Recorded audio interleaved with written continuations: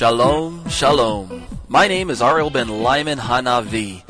I'm delighted to hear that you are drawn to the Jewish root that supports the grafted-in branches. You know, Torah is central to properly understand and perform the will of Hashem, that is, God. It is crucial for us to understand theologically that the primary purpose in Hashem's giving of the Torah as a way of making someone forensically righteous only achieves its goal when the person, by faith, accepts that Yeshua, Jesus, is the promised Messiah spoken about therein.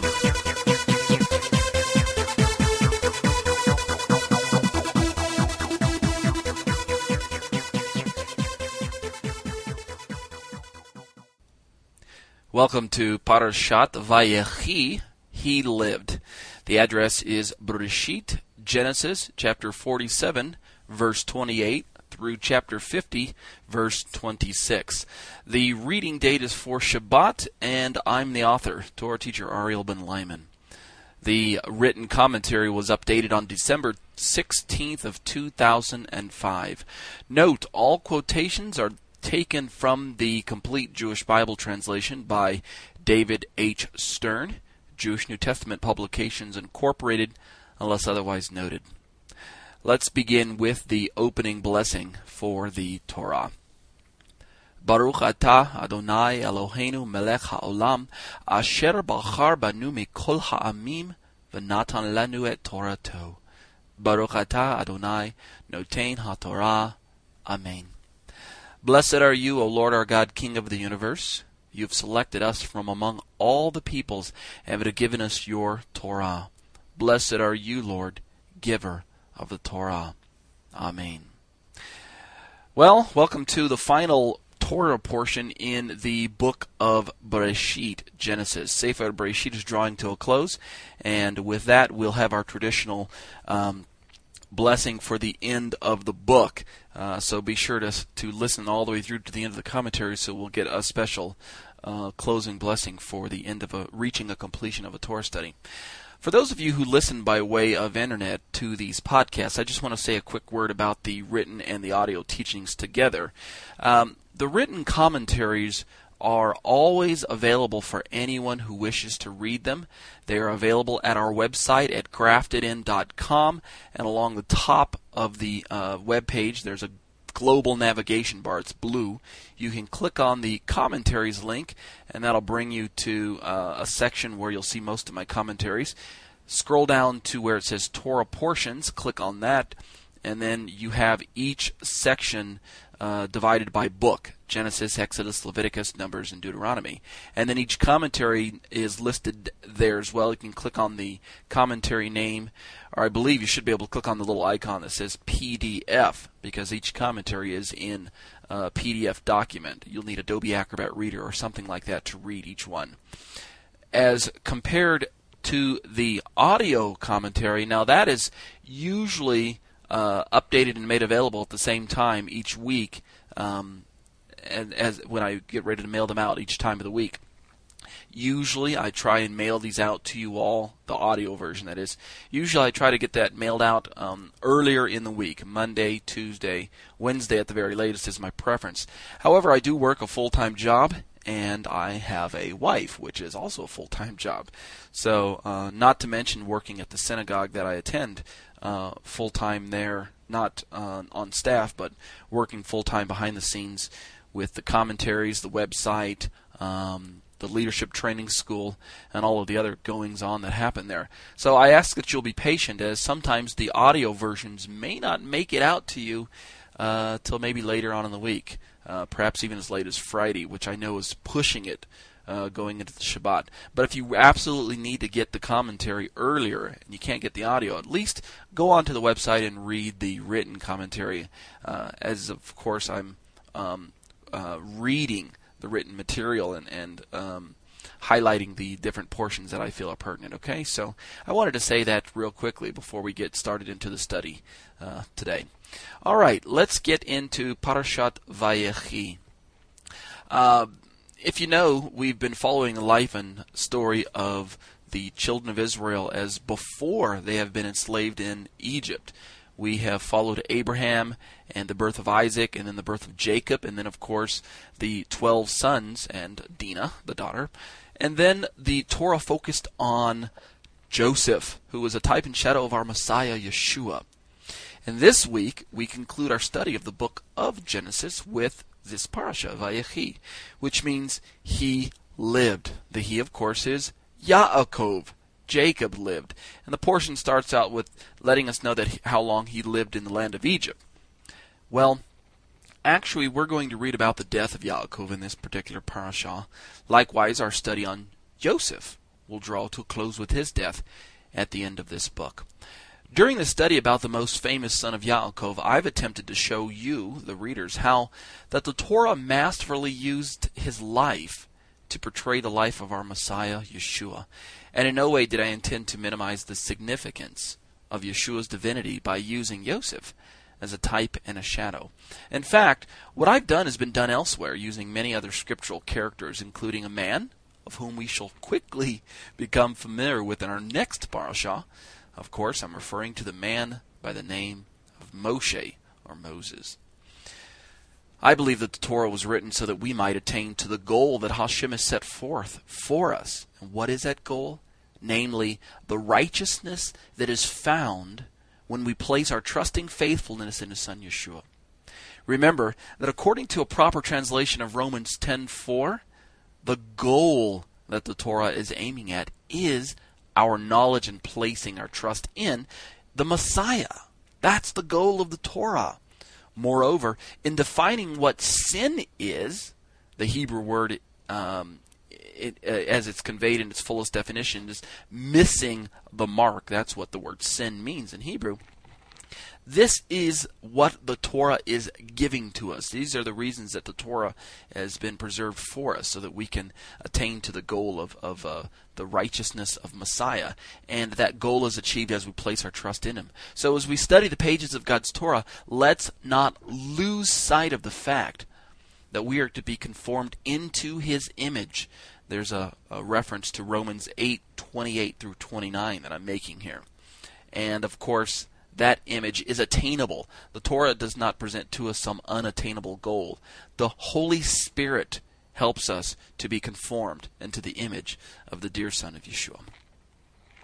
So, let's look into the Torah. Let's peek into the Torah for these insights, okay?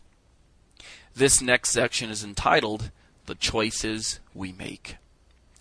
The aging Israel is nearing his death, and he rightly calls for his grandsons Ephraim and Menashe in order that he'd like to bless them.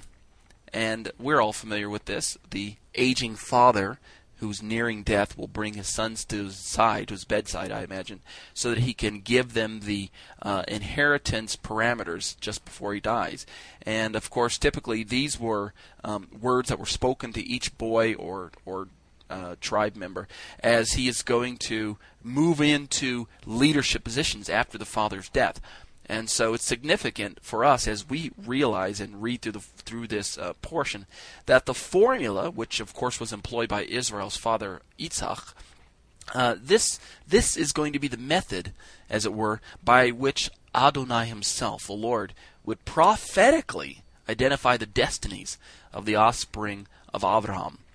It's almost as if, I don't know which comes first, whether God instructs the fathers to bring the sons together so that God can prophetically speak through the father to the sons about the days that are going to be following them, or is it rather that the father or the children of Israel, the people, the nearest in peoples, used this family tradition, as it were, and God just utilized it as well? I'm not sure which came first. At any rate, the men were operating under the divine influence of the Ruach HaKodesh, the Holy Spirit, when they spoke these verbal blessings onto their children, because they are, in fact, prophetic.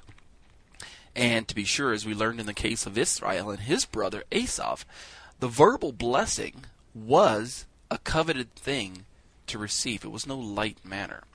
So, keeping true to the pattern that Hashem has been displaying, in this particular case, the younger of the two brothers, Ephraim, he receives the preeminent blessing instead of his older brother.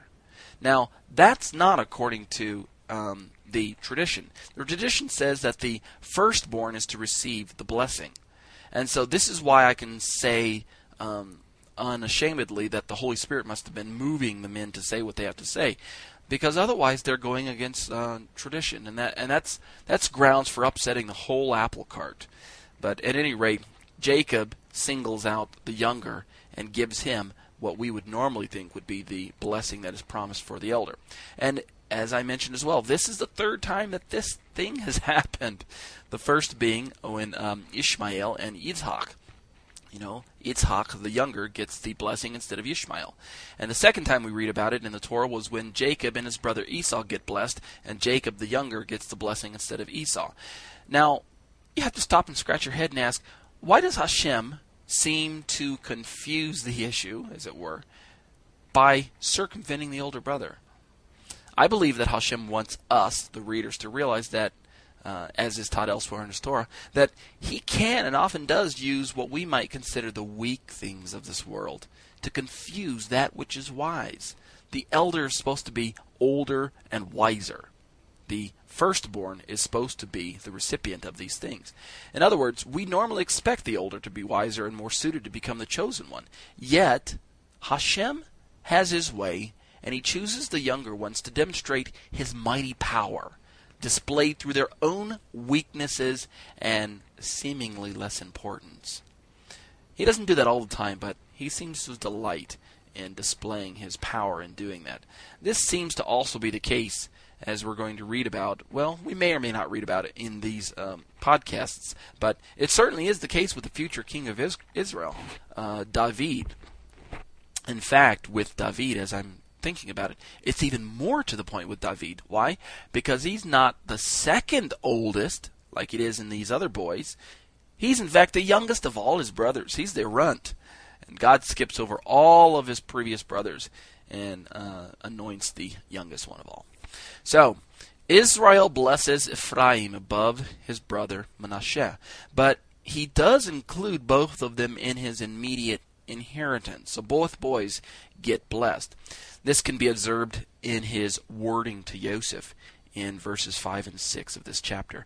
So we learn from these verses why Ephraim and Manasseh, from this moment on, are in fact counted with the other 12 tribes. Isn't that odd?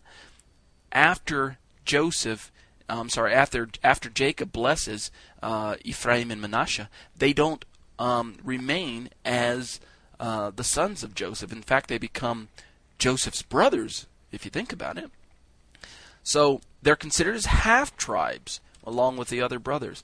Israel also institutes a well-known formula, I should say well-known to us today. It's used down to this very day whenever fathers bless their sons.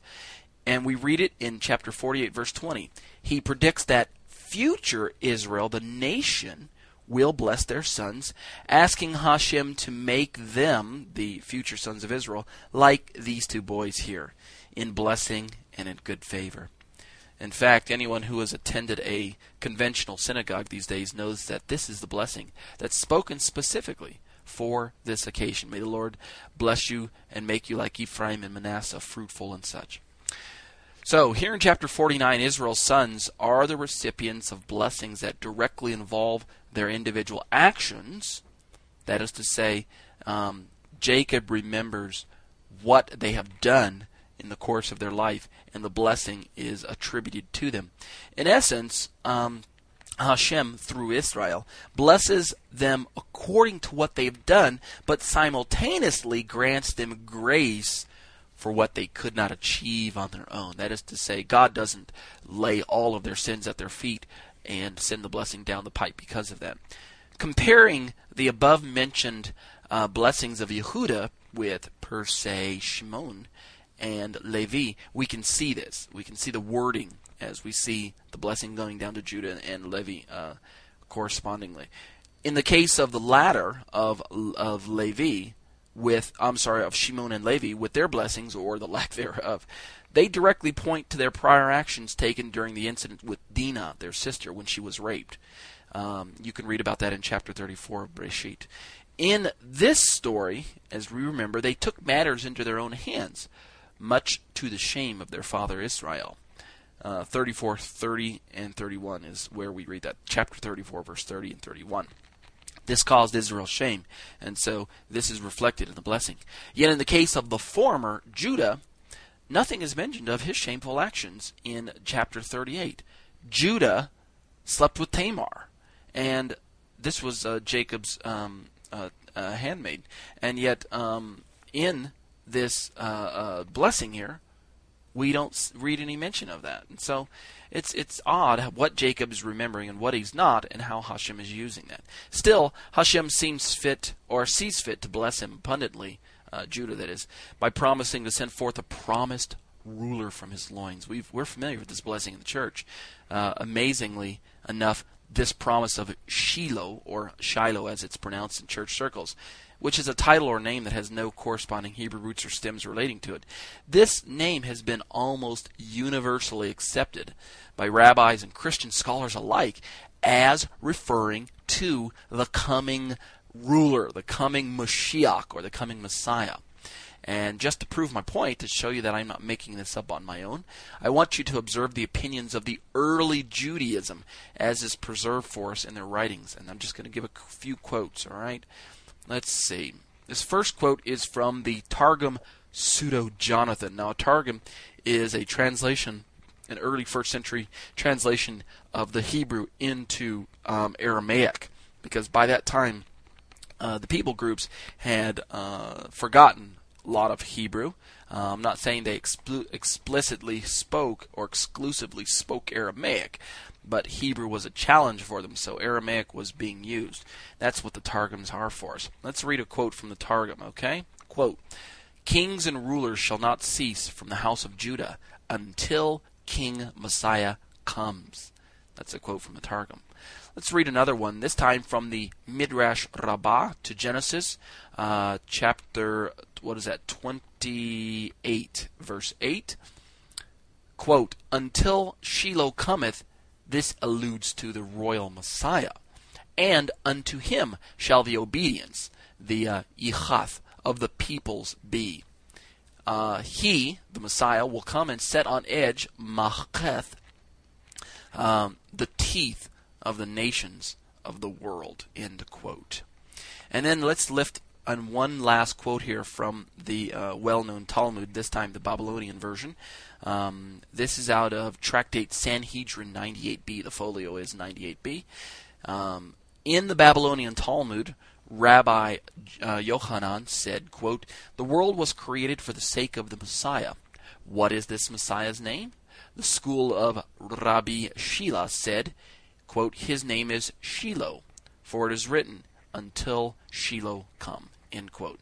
So you can see there, just from those three quotes there, that the ancient sages, the ancient peoples of Israel, read and interpreted this blessing here over Judah as a messianic prophecy. It is not a Christian invention. And yet I know those of you listening to the podcast have heard your pastor mention that this is in fact a messianic blessing. Well, where do you think they got that notion? They got it straight out of the annals of the histories of the Jews. Okay, let's keep going. Judah receives much favor despite his shameful actions. That much can be seen. So obviously God's grace is at work. We see that the Torah remains consistent when several centuries later a prominent Jewish rabbi, if we can call him that, by the name of Rav Shaul, or Apostle Paul would be how you would know him, he would go on to explain that Hashem will have mercy on whomever he wills to have mercy on, and compassion on whomever he chooses to have compassion on. You can read that in Romans 9, verses 13 through 16. Obedience and disobedience. The Torah is full of blessings and curses based on our dynamic interaction with God. And if we will recognize that, how much more will that motivate us to be obedient children?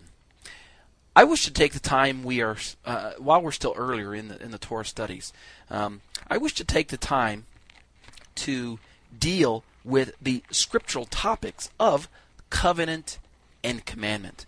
And this is going to pave the way to better understand our upcoming studies in the Torah in Sefer Shemot, the book of Exodus, as is our next parasha.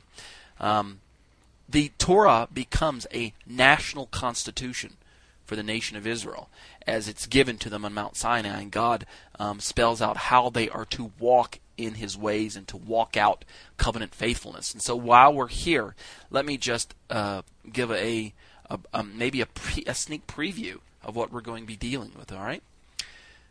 This next section is entitled Covenant and Commandment. In Hebraic thinking, the term covenant is synonymous with the term commandment.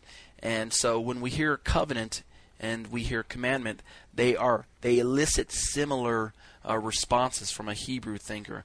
The reason is because the way the Bible uses these terms and concepts, they are interwoven in such a way as to render them inseparable. To speak of the covenant is to speak of the commandments. Now I say commandment in singular because the whole book is one giant commandment, to love the Lord and to obey Him. But and that is the covenant. So if an Israelite were to break the covenant, then it is spoken of as if he's breaking the commandments, and vice versa.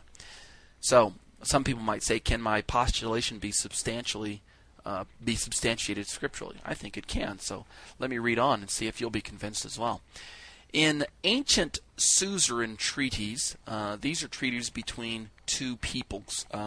We had a ruler or a leader who would maybe conquer or subjugate a lesser people and make them his vassal, make them his subject, his property, as it were. And in these particular treaties in the ancient Near East, if the situation changed for one party of the two, a covenant could be amended or renewed, as it were, to adapt to the new circumstances. But only what would no longer fit between the two parties would be revised. Everything else remained in effect exactly as before. And so God is the ruler, the king who makes a covenant with his subjects, the children of Israel. And as time goes on, if the children of Israel, if the dynamics of them changed a bit, for instance, let's say they went into slavery and then they came out of slavery or such, then the covenants could be amended. Or if they were repeatedly wicked, the king could rewrite the covenant, as it were, amend it a bit to change the situation, or change and adapt to the situation as it were between the two parties. The covenant itself remained in effect. God never broke the covenant between them. But Israel needed the adaptation because they repeatedly broke their side of the covenant. You all know what I'm talking about because you're familiar with biblical history. So when we take these facts and look at the Mosaic covenant that's about to be cut at Sinai here in the upcoming book of Exodus, we have to ask ourselves, was there something wrong between the parties of the existing or previous covenants that necessitated a renewal on God's part? Did God change, or did Israel change? Let's read the passage for the answer. I'm going to turn to Jeremiah chapter 31, verse 31 through 32. I'm going to read this out of the Revised Standard Version. Quote, "Behold, the days are coming, says the Lord, when I will make a new covenant." We've heard this language before. "A new covenant with the house of Israel and the house of Judah, not like the covenant which I made with their forefathers when I took them by the hand to bring them out of the land of Egypt, my covenant which they broke, though I was their husband, says the Lord." End quote. So we read right away that God cuts the covenant with Israel after He brought them out of the land of Egypt, brings them to Sinai, of course. He cuts a covenant with them. He enters into a treaty with them. He says, "I will be your God and you will be my people." Yet, looking back down through the lens of history, the prophet Jeremiah reminds us that Israel was faithless and broke covenant with God. Therefore, God is going to renew that covenant with His people because of the repeated violations of the covenant. Scripture goes on to describe that Hashem found fault with them, that is to say, with Israel. So, you have to ask, how did they break the first covenant? Well, the answer is simple. By not keeping the commandments. Now, obviously, they didn't have faith. Otherwise, they would have kept the commandments. So, someone might say, Ariel, they broke the covenant by not having faith. But in Hebrew language or in Hebrew thinking, when lack of faith is present, then commandment breaking is also present. observe. Let's pull another quote out of the prophets. This time I want to read from the Torah, that is. This time I want to read from Deuteronomy chapter 7, verses 6 through 14, again out of the Revised Standard Version, the RSV. Quote, "For you are a people holy to the Lord your God. The Lord your God has chosen you to be a people for his own possession, out of all of the peoples that are on the face of the earth. It was not because you were more in number than any other people that the Lord set his love upon you and chose you, for you were the fewest of all peoples. But it is because the Lord loves you and is keeping the oath which he swore to your fathers that the Lord has brought you out with a mighty hand and redeemed you from the house of bondage, from the hand of Pharaoh, king of Egypt." The writer of Deuteronomy, Moshe, goes on to say, "Know therefore that the Lord your God is God, the faithful God, who keeps covenant and steadfast love with those who love him and keep his commandments." There's our a connection there between covenant and commandment. "To 1,000 generations, and requits to their face those who hate him by destroying them. He will not be slack with them. He will not be slack with him who hates him. He will requite him to his face. You shall therefore be careful to do the commandment and the statutes and the ordinances which I command you this day. And because you hearken to these ordinances and keep and do them," there again is our link, "the Lord your God will keep you with the covenant and the steadfast love which he swore to your fathers to keep. He will love you, bless you, and multiply you. He will also bless the fruit of your body and the fruit of your ground, your grain and your wine and your oil, the increase of your cattle and the young of your flock, in the land which he swore to your fathers to give you." And the final verse says, "You shall be blessed above all peoples. There shall not be male or female barren among you or among your cattle." End quote. So, that is lifted from Deuteronomy 7, verse 6. And we see quite explicitly that the language of covenant and commandment are interwoven with one another. Now, so someone may ask, Ariel, are you suggesting that mere commandment keeping is tantamount to covenant faithfulness? As I've said before, in Bible times, all it took to be found righteous. Well, let me just ask the question, because I know that's probably what you're thinking. Are you saying that in Bible times that all it took to be found righteous in God's sight was to just keep his commandments?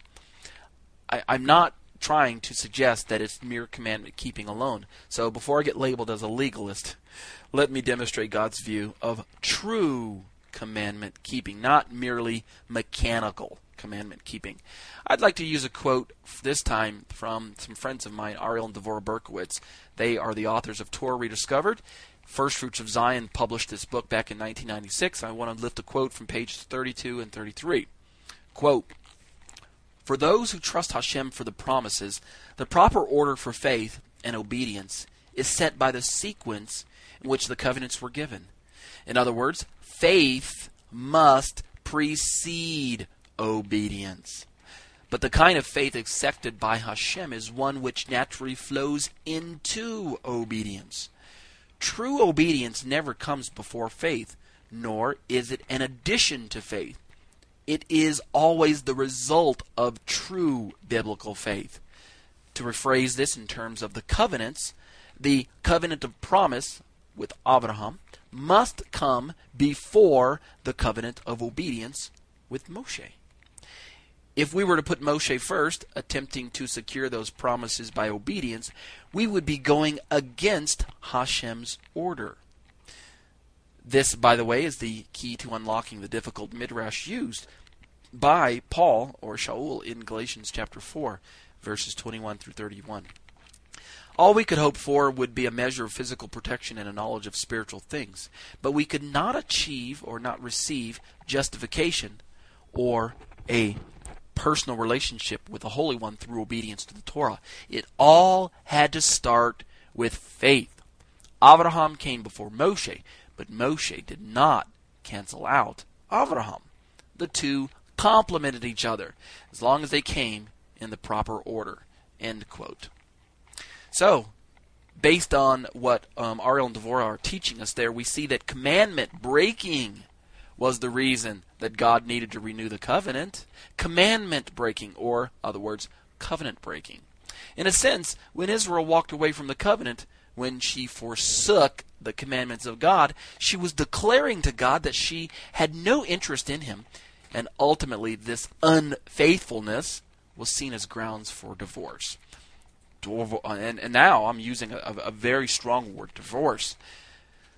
You'll definitely have to get proof that God divorced Israel, because even before I came to the harvest back in 2000, I would never have thought that God divorced Israel. I just wasn't familiar enough with the passages on my own. But I've since done some research, and I'll give the passages to you here right now. Isaiah 54, 1 through 10. In that passage, you'll have to go back and read it on your own, but in that passage we observe that the faithful husband, Hashem, is seen promising the unfaithful wife, who is Israel, reconcilement unto himself after a brief period of rejection. This brief period of rejection is found in verses 7 through 8. Why did God reject her? Why? Because she willfully walked out of the covenant agreement in order to pursue alien love, causing Hashem to act in accordance with His very own Torah, His very own law, and do what? Give her a bill of divorcement. You can reference Deuteronomy 24, verses 1 through 4, where God instructs that the hardened mate is given a bill of divorcement because of that. We can also reference Jeremiah chapter 3, verses 1 through 20. In this passage, we see that God is the husband and Israel is the wife. Verse 1, the first part, verse 1a, reinforces what Moshe stated in Deuteronomy. Verses 1b through 7 show that the unfaithful bride, Israel, did not remain pure, but adulterated with another lover, spurning the sorrow and the fury of her first husband, Hashem. And in verse 8, after desiring her to return to him, Hashem instead hands her a bill of divorcement, a get. And this is based on her refusal to remain a faithful bride to him alone. She refused to be faithful to him. And so in verses 11 through 15 of this passage, the faithful husband, Hashem, pleads with his unfaithful wife to return to him and find forgiveness, because he will grant her forgiveness if she returns. But instead, she persists in her adultery. Thus, the unfaithful bride walked out on the marriage covenant to pursue other sexual interests, causing the faithful husband to what? Write her a bill of divorce. Did Hashem wish to write her this bill? Well, according to Genesis, He desires unity for eternity. But, as we read, sadly, hard-heartedness drove his wife to force, as it were, God's hand of divorce upon her. So, we see who's at fault. That's why Jeremiah can say, finding fault with them. She, Israel, willingly left God. He, God, always remained faithful, waiting for her to return. And in fact, God will and did woo Israel back to Himself and renew the covenant with the renewed vows that we read about in Jeremiah chapter 31. Does it make sense to us now as we begin to read down through the Torah? I know it confuses a lot of students as they say, well, God left Israel and therefore God has not taken a bride since He left Israel. Or some say that God took the church as His new bride. No. He is, in fact, renewed His vows to Israel through the renewed covenant. And, in fact, we see the inaugurating of this betrothal, renewed covenant, as it were, to the Gentile side of Israel with the coming of Yeshua. Let's move on. This next section is entitled Covenant Status, Earned or Freely Given. So, those of you listening to my podcast might ask yourself, is covenant status something that we can earn on our own? Is it that Israel needed to push or press into the relationship and, in fact, get this, or I should say, reclaim this covenant status that they lost of theirs? Or is this something that God has in control? Is there a commandment, Israel might have thought, that we can keep that will turn God's hand in our favor? And those listening to the podcast today may ask the same question. Is there something I can do to get God's favor? How can I be a covenant partner with God? You know, religions the world over have tried to solve this problem. How do I get God's attention? What can I do to be in covenant with God? We affirm in the church and in the remnant, I should say. I use the word church there loosely to mean the remnant of Israel. But we affirm that there's nothing that we can do to earn covenant status. It is not earned. God freely bestows covenant status upon those who, what? Surrender to His salvation working power. The power of the Spirit of Messiah Yeshua Himself, who is in fact the Savior of Israel and the Savior of the whole world. Some might argue that grace is all we need in that scenario. Grace, God's redemption at Christ's expense. Grace is all we need. For them, for people who might champion this view, that grace is all we need, for them, a Torah does not even figure into the scenario. So, presents a problem for people like me. What shall we Torah keepers say then? Where does the Torah fit in? Well, here at the end of Sefer Bereshit, the book of Genesis, allow me to recall some words from a previous parasha in answer to that question as to where does grace fit in and what shall we Torah keepers do. Let me lift a quote from one of my previous commentaries. I think this comes from, from Parashat Vayera. Okay? Let's lift a quote. Quote, "What made Avraham such a great role model of faith is that not only did he trust in the word of Hashem, but the Lord saw into his future and predicted that his offspring would also be taught how to trust in the Almighty." And then I go on to pull a quote from Genesis chapter 18 and verse 17 and 19. Quote, "Adonai said, 'Should I hide from Avraham what I am about to do? Inasmuch as Avraham is sure to become a great and strong nation, and all the nations of the earth will be blessed by him. For I've made myself known to him, so that he will give orders to his children and to his household after him to keep the way of Adonai and to do what is right and just, so that Adonai may bring about for Avraham what he has promised him.'" The emphasis on the "so that's" are mine. End quote. This, if we look at it and let it sink in, is a fantastic statement from the mouth of whom? The one who sees every human possibility. Would that we today might have Hashem pronounce His blessing over our families. So, what must we do to be the divine recipients of the promises of Hashem? The divine tandem-like actions spoken of here in this verse must not be taken too lightly. So let's go back and mind them, all right? Firstly, God promises to be faithful to make Himself known to us. That's what it says in the verse. We, like faithful Avraham, are then enabled by that relationship and subsequently covenant bound to obey the teachings of our Heavenly Father. Finally, such teachings are uniquely designed to bring about a righteous behavior in our lives, aligning our lives to be the object of God's righteous promises. Now that sounds far-fetched, but if you read the verse, that's exactly what the syntax of the pasukim, of the verses, are hinting at. The very reality, and you have to go back and note the running continuity suggested by the connecting phrases, so that. That's why I kept saying that, emphasizing it. The so that's help us to understand that as God presents and relates to us and makes Himself known to us, He gives us His gives us His commandments and the power of the Spirit to walk out His covenant so that we can be faithful to Him, and in turn He will bless us as we are faithful to Him. Furthermore, we must, like faithful Avraham, trust in the Lord against all unbelievable odds to perform in our lives the promise that He has given us through Yeshua, our Messiah. And today we have a sure promise, a sure word from the Lord Himself. What is that word? Let's read it. It's in Romans 8, verses 28 through 30. Quote, "Furthermore, we know that God causes everything to work together for the good of those who love God and are called in accordance with His purpose. Because those whom He knew in advance, He also determined in advance would be conformed to the pattern of His Son, so that he might be the firstborn among many brothers. And those whom he thus determined in advance, he also called. And those whom he called, he also caused to be considered righteous. And those whom he caused to be considered righteous, he also glorified. End quote. See the tandem-like qualities of this promise? The Apostle Paul is stacking these good promises up in this verse, and they all work together. You know, when we read that passage, Romans 8:28, we usually stop at the first verse.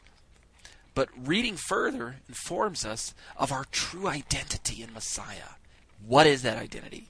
Righteous heirs according to trusting faithfulness, causing us to be called, as faithful Abraham was called, righteous. Amen? Amen. I like to imagine that grace, what we talked about earlier, where does grace fit in?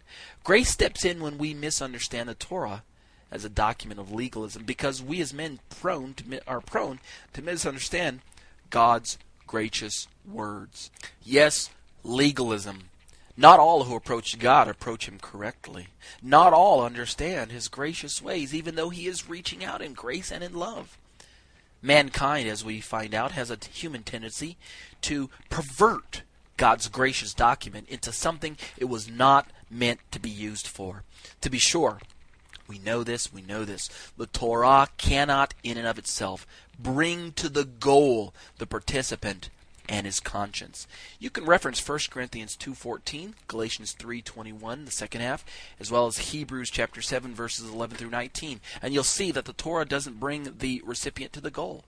In fact, let me use a rabbinic logic here. I'm going to use a rule known as kal vachomer. Okay, it's an argument drawn along the lines of light and heavy,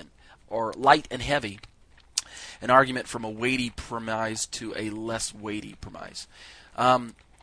If actually participating in the sacrifices of ancient Israel, like they are going to do in the book of Exodus forward, if actually participating in the sacrifices could not bring about covenant membership, then surely all attempts to follow Torah today will ultimately result in failure without regeneration from the inside.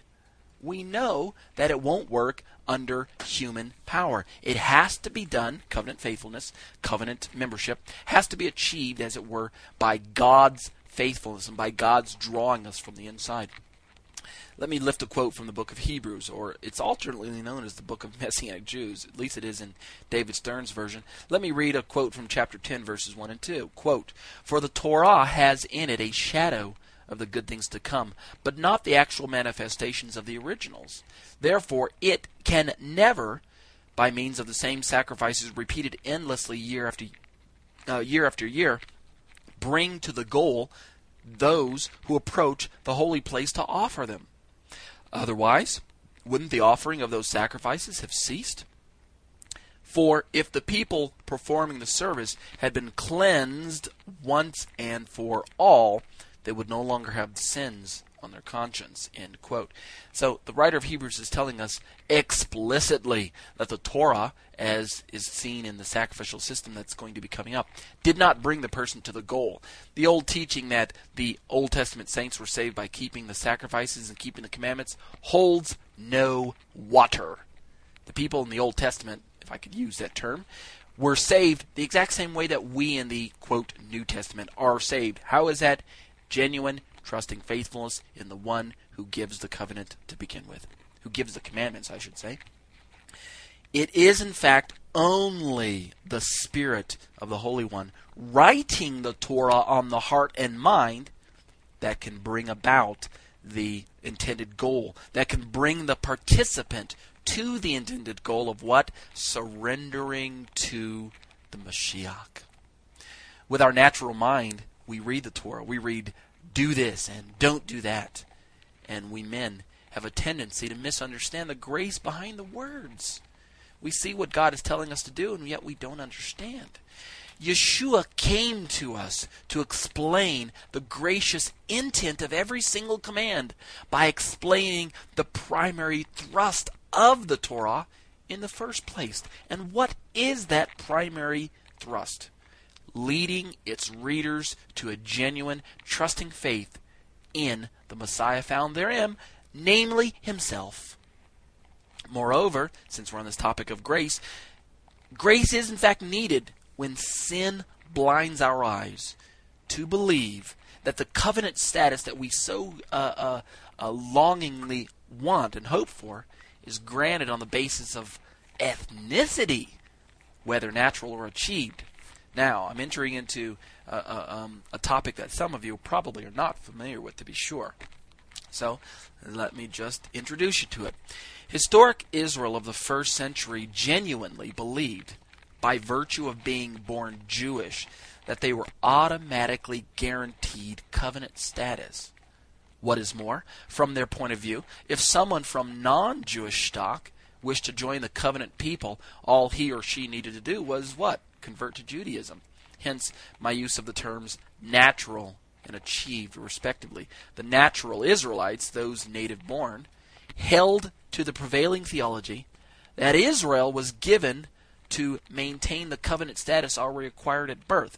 They held to this idea that because they were Jews, they were in fact covenant members, and as a covenant member, the Torah was given to them. And so they had to maintain covenant status that they achieved by being born Jewish.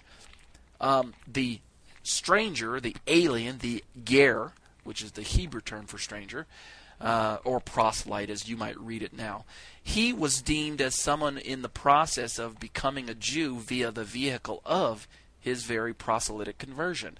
This was the problem in the first century, people. We're going to hear more about this in later teachings of mine, but if you can't wait for me to give it to you, go ahead and go to our website again, graftedin.com, click on the commentary section on the top, and this time go to the More Lessons, and you can read more about this in, say, my Exegeting Galatians commentary there. It was because of this error in their theology that Rav Shaul went to great lengths to refute such teachings in his letters, both to the Romans and to the Galatians. To be sure, if we apply this hermeneutic, that this was the problem that Paul was addressing, if we apply this rule to those letters instead of adopting a grace versus law hermeneutic, then the apostle begins to make more sense theologically and historically. Now, as I study this, I'm convinced more and more now than ever that a foundational understanding of Paul's writings must take into account the historical fact that the first century Israel reckoned herself as righteous or right standing before Hashem on the basis of ethnicity. And we read that as being Jewish when I say ethnicity. They reckoned herself as righteous on this status alone. It was not as if she felt that she had to keep the Torah to become righteous. She did not feel that keeping the Torah equaled positional or forensic righteousness. Do you understand that now? She concluded, albeit incorrectly, that keeping Torah was the vehicle that one used to maintain covenant status already achieved either at birth or by conversion. So, in her eyes, she did not keep the Torah to become saved. She kept the Torah because she was already saved. And that language is very important because she did not wield the Torah as some simple tool that brought her or earned her covenant status. She felt that she was already a covenant member just by being Israel or just by being Jewish. And the part that's hard to sort out as you're listening to this podcast is that much of her viewpoint stems from genuine truth. And we'll have to look at that a little later on. So, let's move on. What are the conclusions to my commentary today? This next section is titled Covenant Status and the Promise. In closing, we affirm with perfect faith that genuine and lasting covenant status is granted to the individual who eventually exercises genuine faith in the promised word of Hashem, namely the Messiah Yeshua. He is the promised word of Hashem made flesh. Such status is offered freely by God to both Jew and to Gentile. Jewish people, let me explain this, listen very carefully.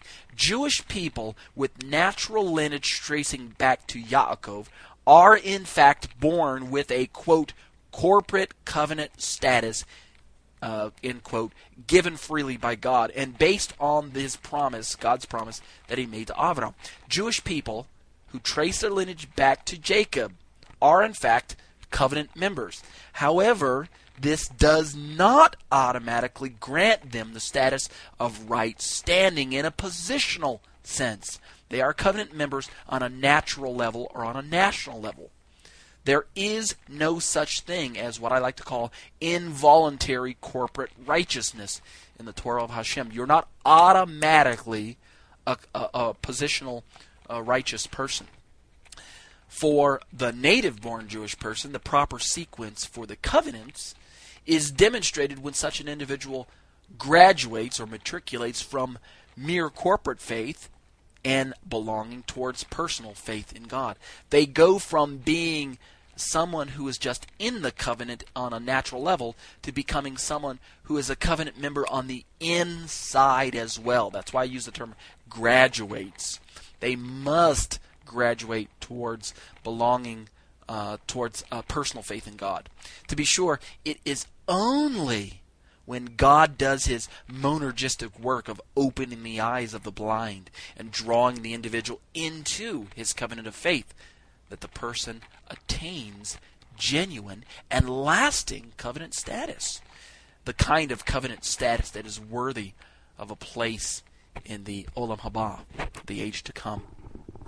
That is the way that the covenants are spelled out. That is the way in which God envisions an individual coming in to genuine covenant faithfulness. The Jew and the Gentile find their covenant status exactly the same way, trusting faithfulness in the word of Hashem. Jewish people were born into this covenant on a natural sense, but that did not guarantee them automatic righteousness. They must listen and surrender to the word of the Lord and to the Spirit of the Lord if God was to write his Torah on their hearts. Lasting covenant status is spoken of in the Torah as gaining a place in the age to come, the Olam Haba.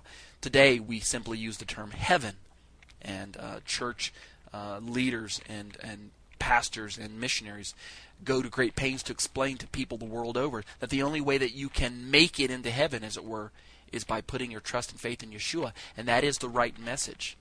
But don't misunderstand me here. The Torah is written on the heart of the individual who places his trust and faith in Messiah Yeshua, and therefore as a covenant member, he is binding himself to God, the covenant giver, to keep his commandments, to keep faith in the covenant. That is our responsibility. So, in closing, let me just say it this way. What place hath the Torah in the life of an individual who has surrendered to Yeshua? Where does the Torah come in? I'll answer for you. The Torah comes alongside of the promise or of covenant status that they are given.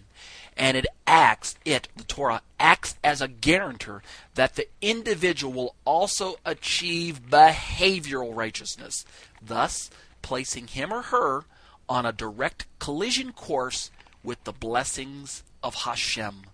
That's where the Torah comes in, people. The Torah doesn't save you. It never did. It never will. It's not designed for that purpose. It does, in fact, come along as the very promise that God gives to saved individuals, that as they ally themselves with God's words and God's ways, that they become the recipients of the promises that God has made with them through his Son, Yeshua. So far from frustrating the grace of God, like modern theologians want to tell us today, the Torah does not frustrate the grace of God. The Torah is not against the grace of God. It's not law versus grace. No, in fact, the Torah complements the grace of God. It works in tandem with the grace of God. Isn't that good? I'll just leave it there, because in the weeks to come, I shall elaborate on this most wonderful truth as it flows from the never-changing pages of God's Word. With that, let's draw our study of Vayechi to a close and our study of the book of Genesis.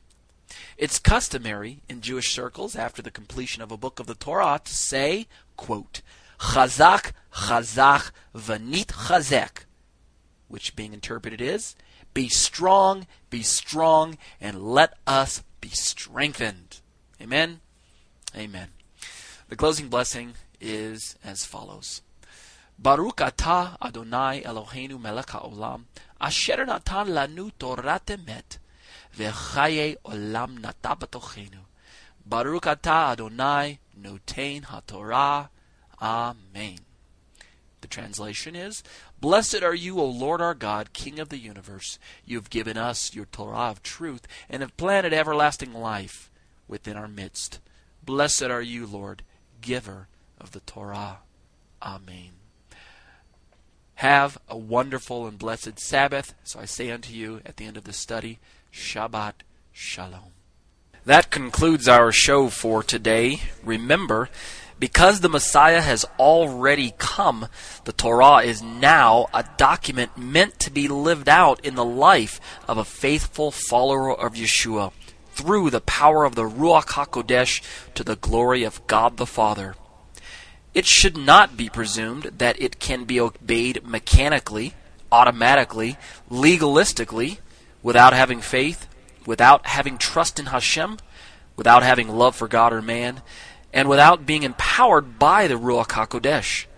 To state it succinctly, Torah observance is a matter of the heart, always has been, and always will be. My name is Torah teacher Ariel ben Lyman Hanavi. The intro and outro song, Shema, was written, produced, and performed by Ryan Kingsley.